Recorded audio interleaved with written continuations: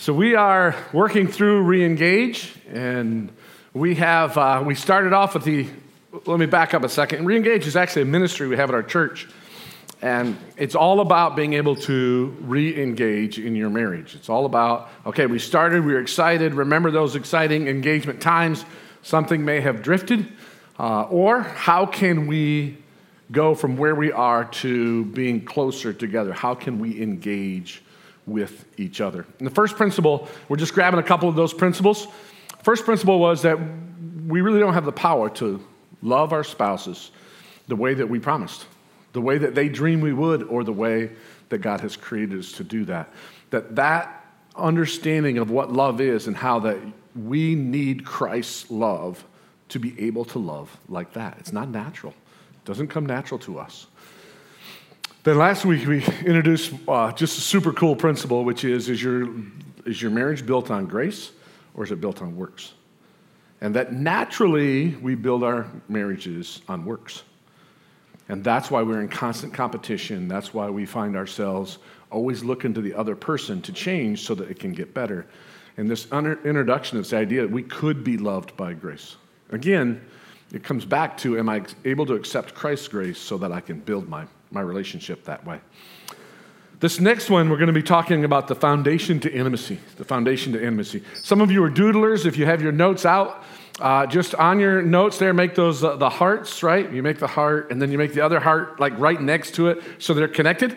Do that right now. Go ahead and do it. That is kind of a symbol of intimacy. It's that our two hearts are entwined. They're together. They're close. This isn't about whether or not we're winning. This isn't about whether or not we're succeeding financially or we're succeeding with the kids. This is about the fact that we're in this together. We're sharing this together. And when you first dated, intimacy tends to be natural. The feeling of intimacy tends to be natural because it's built on hope. You date people on the hope of what your relationship could be like, not what it actually is. How do I know that? Because you don't know anything about that person yet. And sometimes when you get to know them, it destroys the intimacy. What's the foundation to getting to know each other, live with each other, and have this intimacy? The opposite of it is the spiral of death. That's the spiral where you are on this thing where it just seems like every conversation, it gets worse and worse. And when you try to fix it, it gets worse and worse. Or maybe you've done trying to fix it, and so you don't try to fix it anymore. And you see in the other person that you see the distance, you feel the distance, but you don't know what to do about it. You can't seem to get it back on track. You've tried different things, but you haven't been able to do that. This principle today has to do with the foundation of intimacy. It is the practice of what I'm going to teach you today. Now, as we jump into this, what I'm going to teach you today is new to many people. When people go through this and re-engage, oftentimes it's the first time they've ever seen it. They've never actually looked at it that way before. So today's message is more about you grabbing a hold of and wrestling with these principles than it is in you going, oh, wow, I'm going to do that. I'm going to change my life. This is awesome. I like those two, right? Those are good. That's when you walk out of church going, oh, and you made me cry. I love that. I love when you say you made me cry. Today, I'm not going to make you cry. But it could be an amazing foundation or block in your life in terms of being able to experience real intimacy. The foundation to intimacy is repentance and confession. It's the practice of repentance and confession. It's not a one-time repentance and confession. It's the practice. It's a almost daily part of your life. It's something that you do on a regular basis in the way that you interact with each other. And so first I'm going to teach you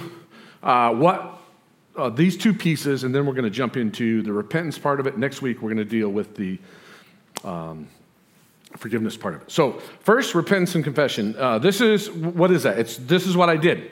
I did it. Number two, or B, this is what I broke, stole, destroyed, and owe you. In this conversation, confession and repentance and forgiveness is actually an interchange. It's almost like a financial interchange, but it's not money. It's where you've broken something, you've stolen something, you've taken it, and so you owe it to the other person. Forgiveness is when you say, you know what? You don't have to pay that back. I'll pay for it. That's what forgiveness is. And the world talks about forgiveness all the time. It's not the definition of the Bible, but they talk about it all the time. And even in our circles, we talk about it all the time. But if you don't get what repentance is, forgiveness doesn't really matter. Intimacy is not built just on forgiveness. It's built on repentance. It's the thing in your circle that you have total control over. 100% total control over. So this is what I broke, I stole, I destroyed, and I owe you. See, this is the byproduct of what I'm responsible for as well. In other words, when I skipped school, right, or when I threw a snowball at the teacher's truck, all I was doing fooling around. I didn't expect to break it. That was a byproduct. Oftentimes in our lives, we're like, yeah, I did that wrong, but you can't blame me for the byproduct. Well, repentance is, no. I not only broke that, but I caused that ripple. I'm the one who caused the insecurity. I'm the one who caused what came out of that. I am responsible for the byproduct. D, come clean about what you did, said, and thought. You tell the whole story. Not part of the story. You don't couch it in your way of saying it. You tell the whole story. If you've ever tried to tell the whole story, you know how hard this is. You naturally tell half the truth. You naturally tell it in such a way that you don't say all of it. You don't say how ugly it really is.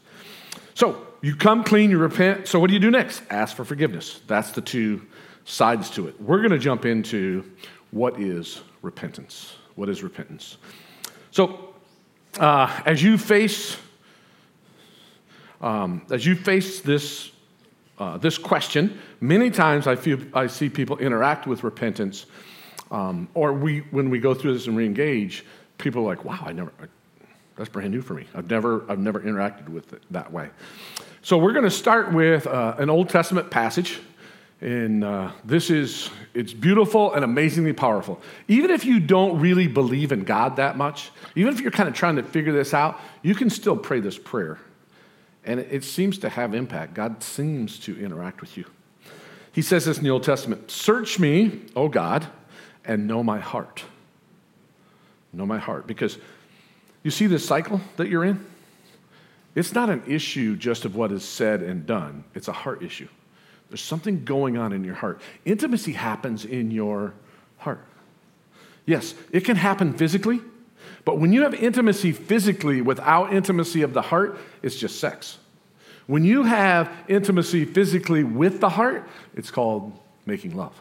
There's a really big difference between the two.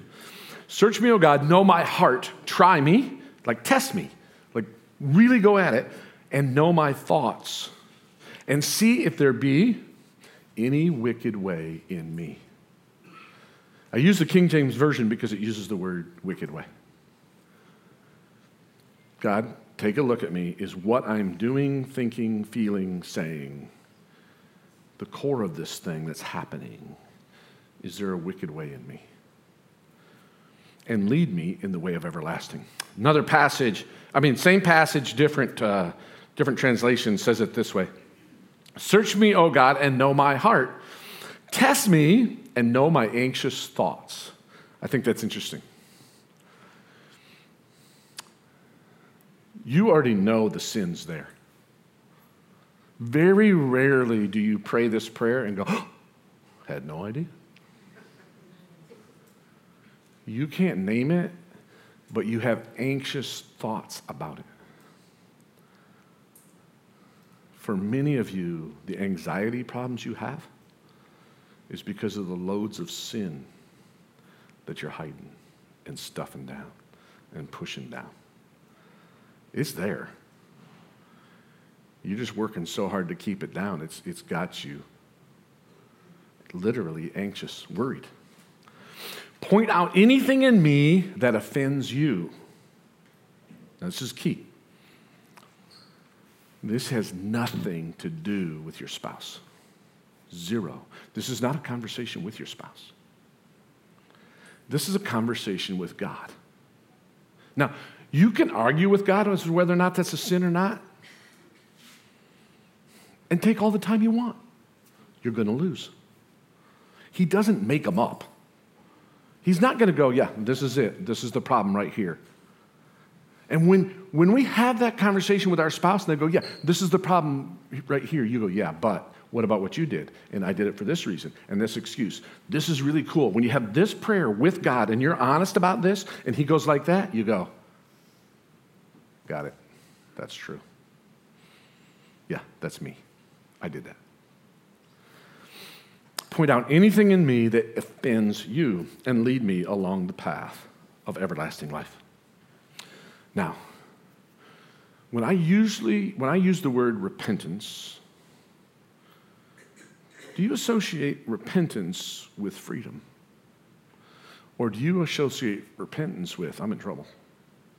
I associate it with, I'm in trouble. Because anytime I've ever repented, I had to tell somebody what I did, which led to me getting in trouble. But the truth is, it's a path to freedom, change, and victory. Because I am turning from a lie to the truth. I am turning from pride to humility. It's pride that tells me it's trouble. It's pride that tells me to cover up. It's pride that tells me to go halfway. From excuses to surrender. From anxiety to peace. So real quickly, what repentance is not. What repentance is not.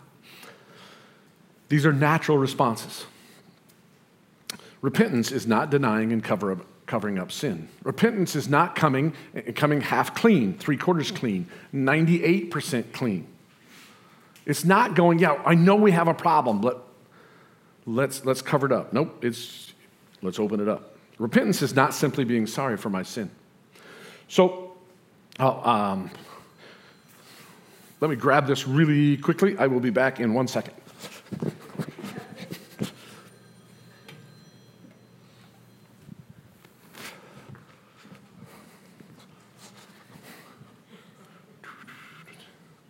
Because sin is a little bit, right?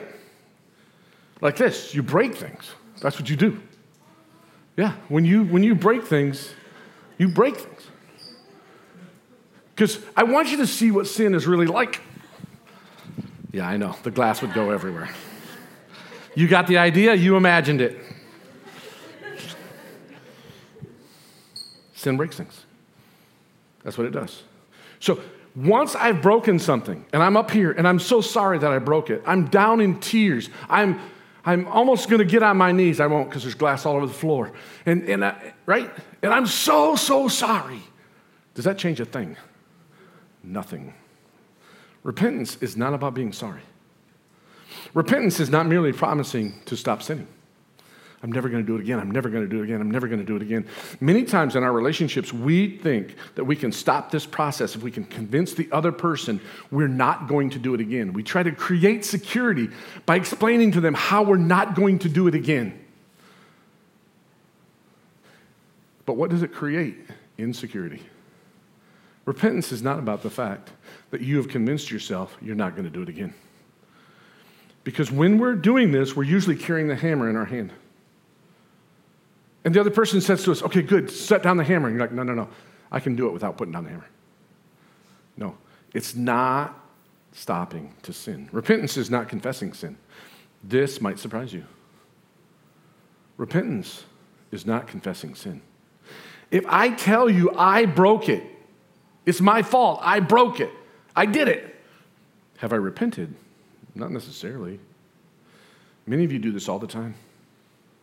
You say, I did it. You even say I was wrong. You even say it's my fault. But you don't repent. Repentance is not self-condemnation. Oh, I'm so terrible. I'm so rotten. We love this one, especially in our culture. We love this one. We just focus that baby on us, and that's not repentance. Repentance is not being afraid of one's sin. You've experienced this 100 times. You did something, and you're afraid of the sin because you saw the consequences or you saw the byproducts. You're like, I'm never going to do that again. But you have. And you're less afraid now. And you have. And you're less afraid. It's not about being afraid of your sin. It's not about an emotional reaction. Repentance is not merely reformation. This one's interesting. You can change your behavior and not repent. There are people who were mean alcoholics, and they're not alcoholics anymore. They don't drink anymore. But they haven't repented. They beat that particular behavior.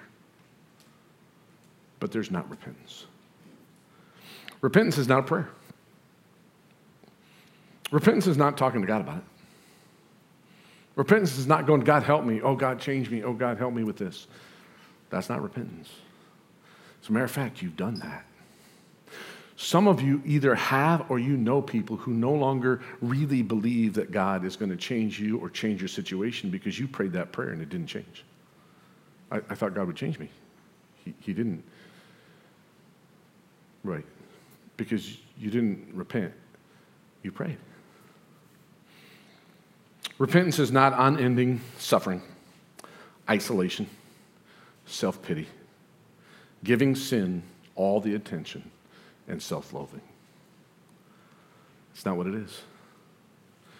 How many times in your relationship have you had a conversation and you thought, if I tell them this, if I come clean about this, if I explain to them how badly I feel, if I can convince them how much I'm never going to do this again, it'll stop the process. But all it did was set you up for failure. Why? Because you did it again. Or maybe you stopped doing it, but that's become the focus of your life. It's like a person on a diet. Just tell me you're on a diet. Don't tell me about the whole diet. And the rest of the night, don't relate everything we talk to your diet. Right?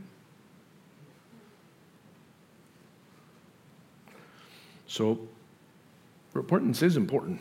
It's important all the way through the Bible. It's been important for the entire of all of humanity. It's something we all have in common.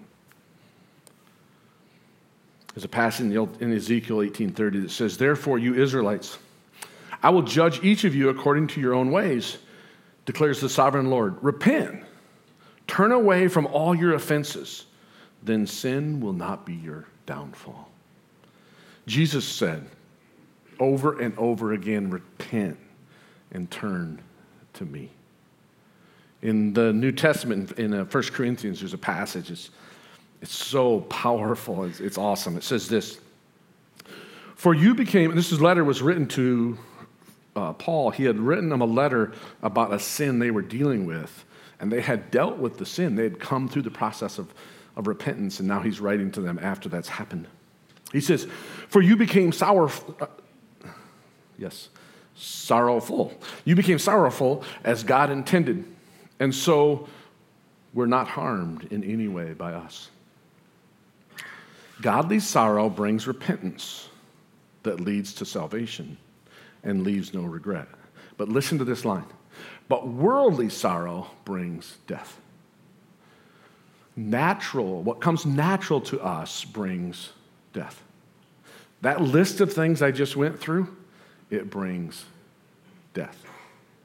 You're like, no, I had really good intentions. Like I really, really wanted to repent. I was really trying to repent. Right. But you did it your natural way, and it brings death. Don't I get points for that? No. You not only don't get points, it just paves the way for death. It creates more pain and suffering out of that proposition. It tears you apart. It's why you can work so hard on your marriage and it gets worse. It's why you have thoughts going through your head that this isn't going to work. It's not worth it. It's why you hear people say all the time, we've worked on our marriage. Yes, you have. with worldly sorrow. Then he says, see what this godly sorrow has produced in you. What earnestness. That's the desire to get something done. It's like, no, this is important. This is something we've got to take care of. Earnestness is set toward accomplishing something. Earnestness is not focused on the problem. They're focused on the solution. What eagerness to clear yourselves. You see, when you know that you've broken the glass, and you come clean about that, you accept it's your responsibility, you start looking for the broom. How am I going to clean this up? I want to do something about this. What indignation? But the indignation is not toward your spouse. The indignation is toward your sin and the byproduct of your sin. What alarm. This one always amazes me. I'm sure I do it in my life and lots of other areas, but this amazes me. That your marriage will be in trouble and you'll go work on other things. It's like, yeah, our marriage is in real trouble and I got to work on my career and I got to work on this. And that makes no sense. If your marriage falls apart, it destroys your life.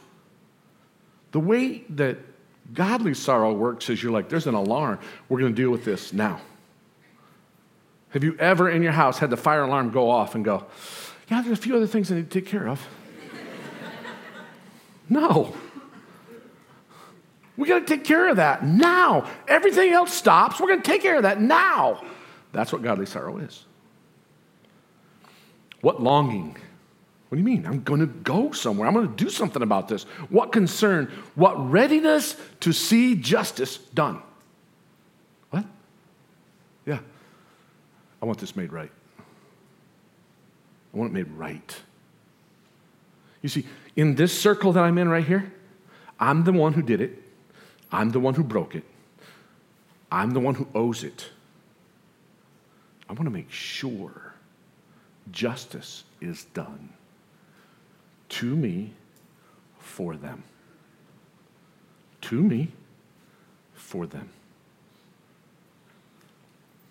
At every point, you have proved yourselves to be innocent in this matter. Wait a minute, I thought you did wrong. Right. This is the beautiful thing about repentance. This is why repentance is not a negative thing. Repentance is, I get it. I see what I've done wrong. The issue is not the sin. The issue is me. It's my heart. It's the way I'm interacting with God. It's the way I view this situation. I'm going to come clean. But the risk that you come clean is you cannot then control what happens after you come clean. You don't get to lay it all out on the table and you go, okay, this is what I've done. I've looked at pornography, or I'm struggling with pornography, or I'm drinking too much, or I'm just selfish. You don't get to lay that out on the table and then go, yeah, now I know how we can fix it. That's not what a repentant heart does. A repentant heart goes, okay, I owe all this. I can't fix it. But I'm willing to do whatever it takes. Tell me what to do. I'll do it. That's a change of direction. So, repentance is accepting the blame for our sins. I did it. I didn't just do it. I did it, period. I have that attitude. I made that choice. There's no excuses for it. There's no reasons for it. I did it. I did it. I'm in this circle. I'm in this marriage. What they do has nothing to do with this. She didn't make me do it. She didn't set up the circumstances whereby I couldn't help but do it. I did it. B, I broke, stole, damaged, hurt. I did it, and here's what I cost. Here's the big thing about repentance. Repentance is not focused so much on the sin, it's focused on the damage that I've done with my sin. I created this mess. I'm the one who hurt her. I owe for that.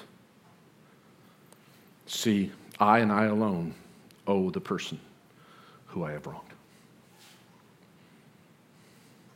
I want that to settle in. This is the transaction part. I and I alone owe the person who I have wronged and the byproduct, the rippling effects of what I've done wrong. I owe that. The second piece is this is a change in my heart and my mind and my soul. The Bible says, love the Lord your God with all your heart, all your mind, all your soul. See, that's why we start with a conversation with God. That's where your heart connects. You can't change your own heart. God can change your heart. It's a change in my heart and my mind and my soul. It's a change in what I think.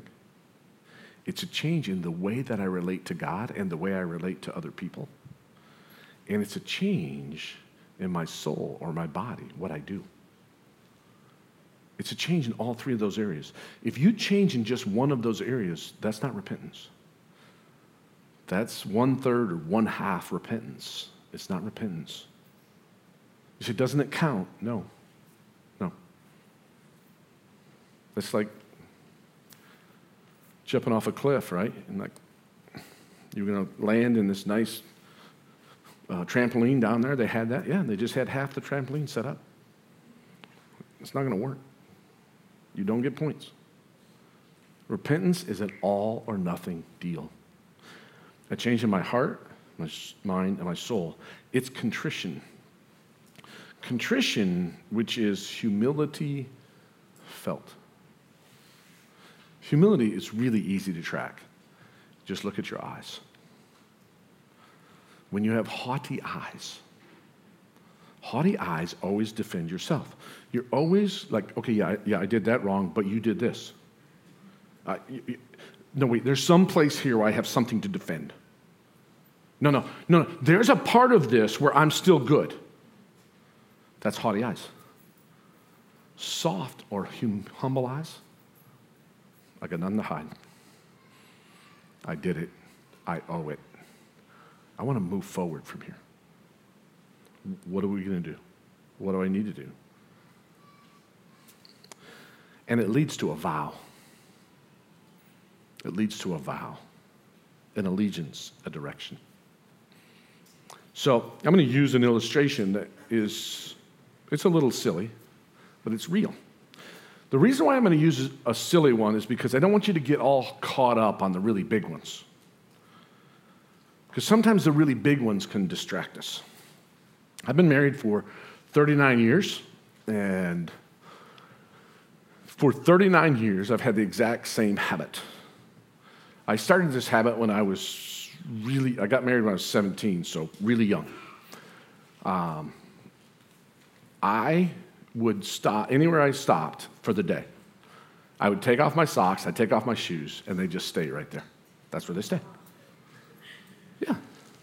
That's what my wife said. For 39 years, she said that. Now, I've thought this through. I thought I deserved it. I really thought I deserved it. Because you see, I work pretty hard. If you hang out with me, most people who hang out with me go, that guy works really hard. I serve a lot. Like I pour into people. And my wife had arthritis almost our entire married life. So I really poured into her. And so of all of this pouring and giving and, I deserve it. Like, It's my one pleasure in life. Like, I don't drink, I don't do drugs, I don't do, right? My one pleasure in life is I get to take my socks and shoes off and leave them in that place. I don't have to take care of them. It's like, it's the way the world should be. Right? Does that make sense to you? This is the way the world should be. And this has come up over and over. For 39 years, it's come up over and over again. She accepted it and loved me through it. And I thought it's a cool relationship, right? I leave my socks, she cleans them up. I know she loves me. It's good. It's good. We take re-engage and it comes up. We take re-engage again and it comes up. And then we're asked in re-engage to pray that prayer. God, you see any wicked way in me?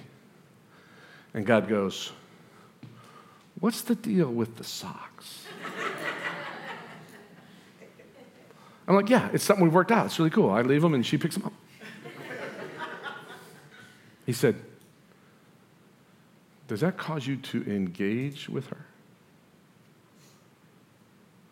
I said, it's really cool. I leave them there, she picks them up. She said, do you do that out of love? I said, it's really cool. I leave them there, she picks them up.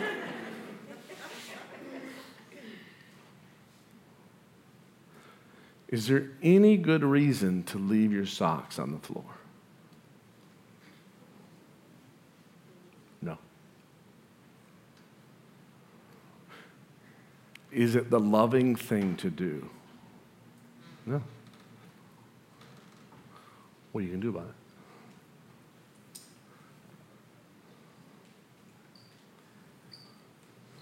I don't do it anymore. All right. No, don't do that. I'm sorry, I should have told you not to do that before that. I don't do that. Oh, way to go, Pastor. Repentance has nothing to do with Pastor. It has nothing to do with me.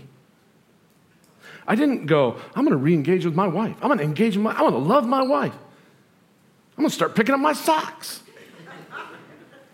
No, that is not what happened. God said,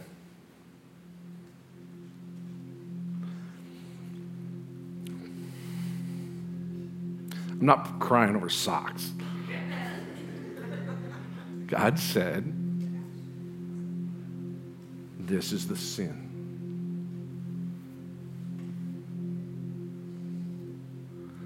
I want to set you free.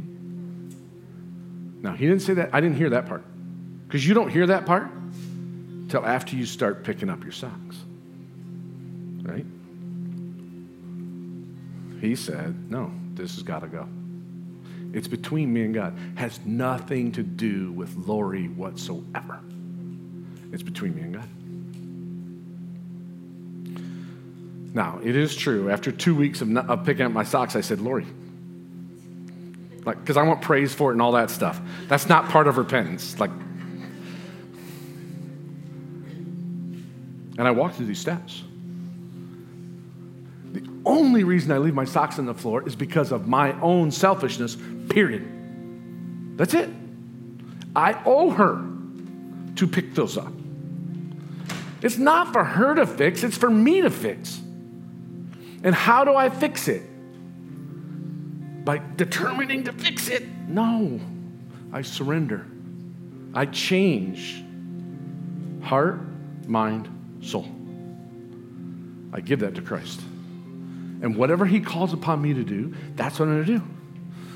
And I make a vow. I change my allegiance. My allegiance is no longer to me in the way it ought to be and how hard I work. My allegiance is to Christ and how much he loves my wife. That's my allegiance. My direction, totally different. And although I did falter and I wanted to get the pat on the back, that actually destroys the whole thing, right?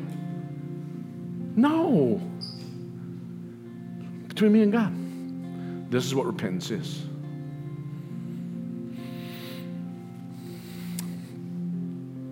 I'm going to read this next thing. It's something I found and it just said it so well. I changed a few words, but it said it so well. Repentance is not a word of weakness, but a word of power and action. It is not self-effacing emotion. but a word of heroic resolve. But you're not the hero. Jesus is.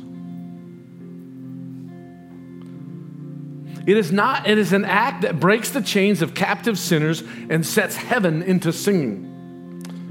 I am free because it is no longer hidden. It's not in here. It's out there. The penalty has been paid, and the byproduct is now on a timer. Listen to this. The byproduct is now on a timer or a path to payment.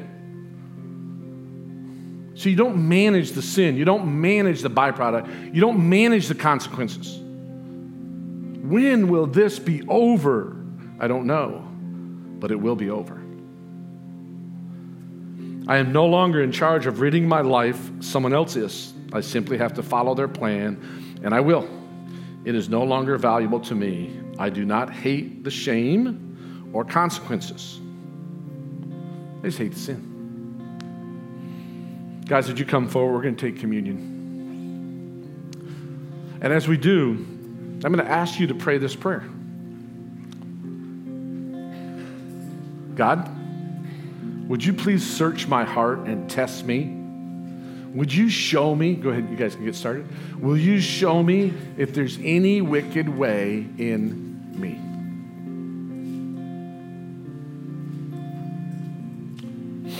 What they're passing out is a piece of bread and some juice. The bread represents Christ's body, which was broken for you. Now catch this.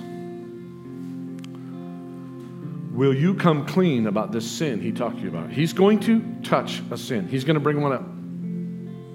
If he brings up 3 of them, pick the smallest one. Don't go after the big one. Pick the small one. And the first thing that he says is, I personally paid for that sin. You broke it. You owe it. You need to pay it, but you can't. But why? Because every time you try to pay something back, you just break more things. Only he can do it. Between you and him, only he can pay for it. Will you take your sin and bring it to him?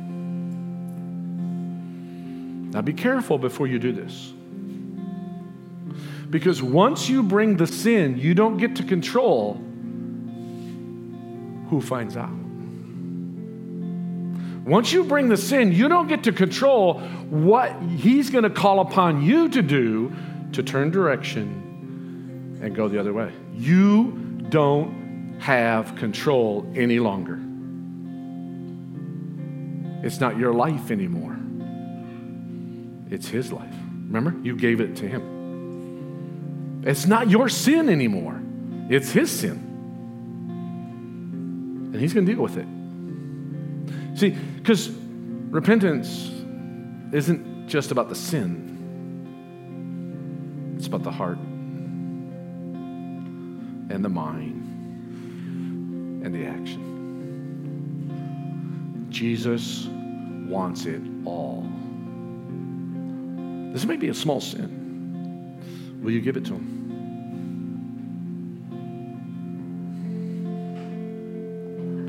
Will you change your allegiance from yourself to him? He has my sin, which he's going to pay for, and therefore he has me. Bow your heads, spend a few little moments with Jesus.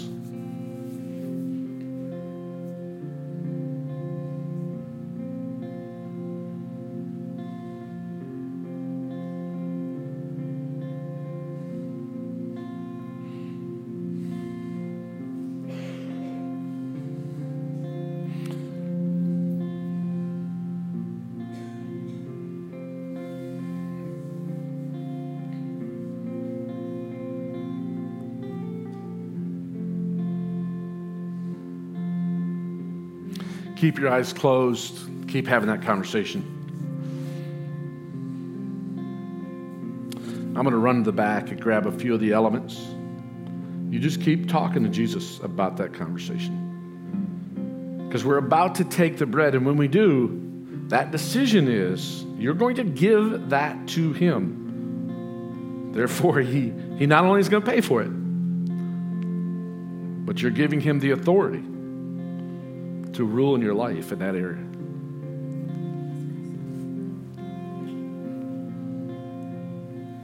Thank you.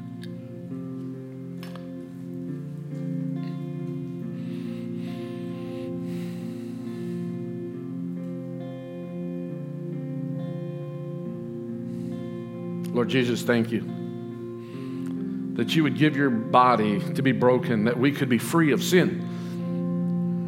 It scares us. It really scares us to bring this to you. But it's the only hope we have. Let's take the bread together.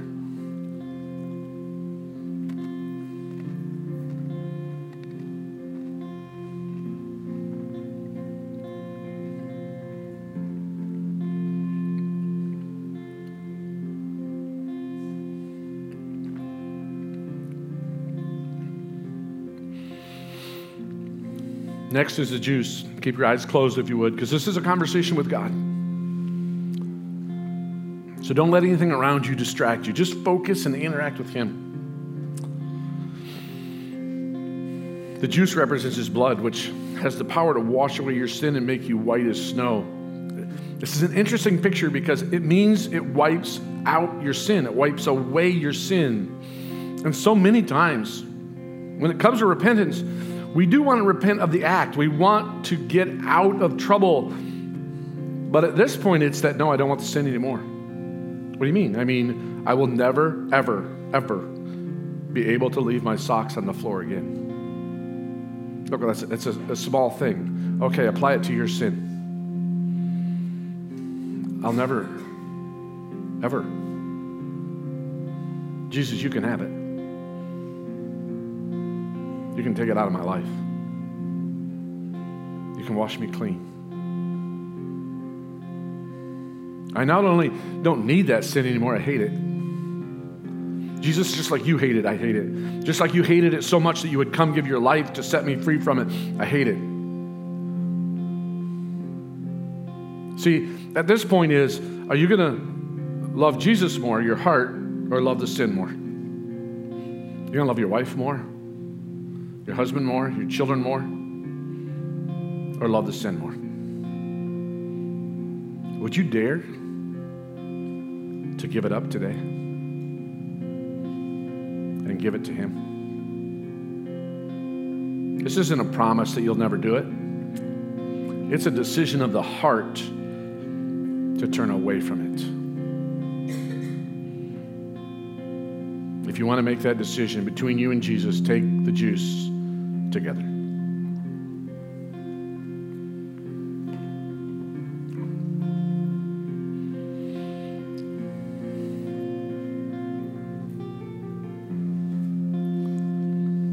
The blood of Christ, which has the power to wash you clean.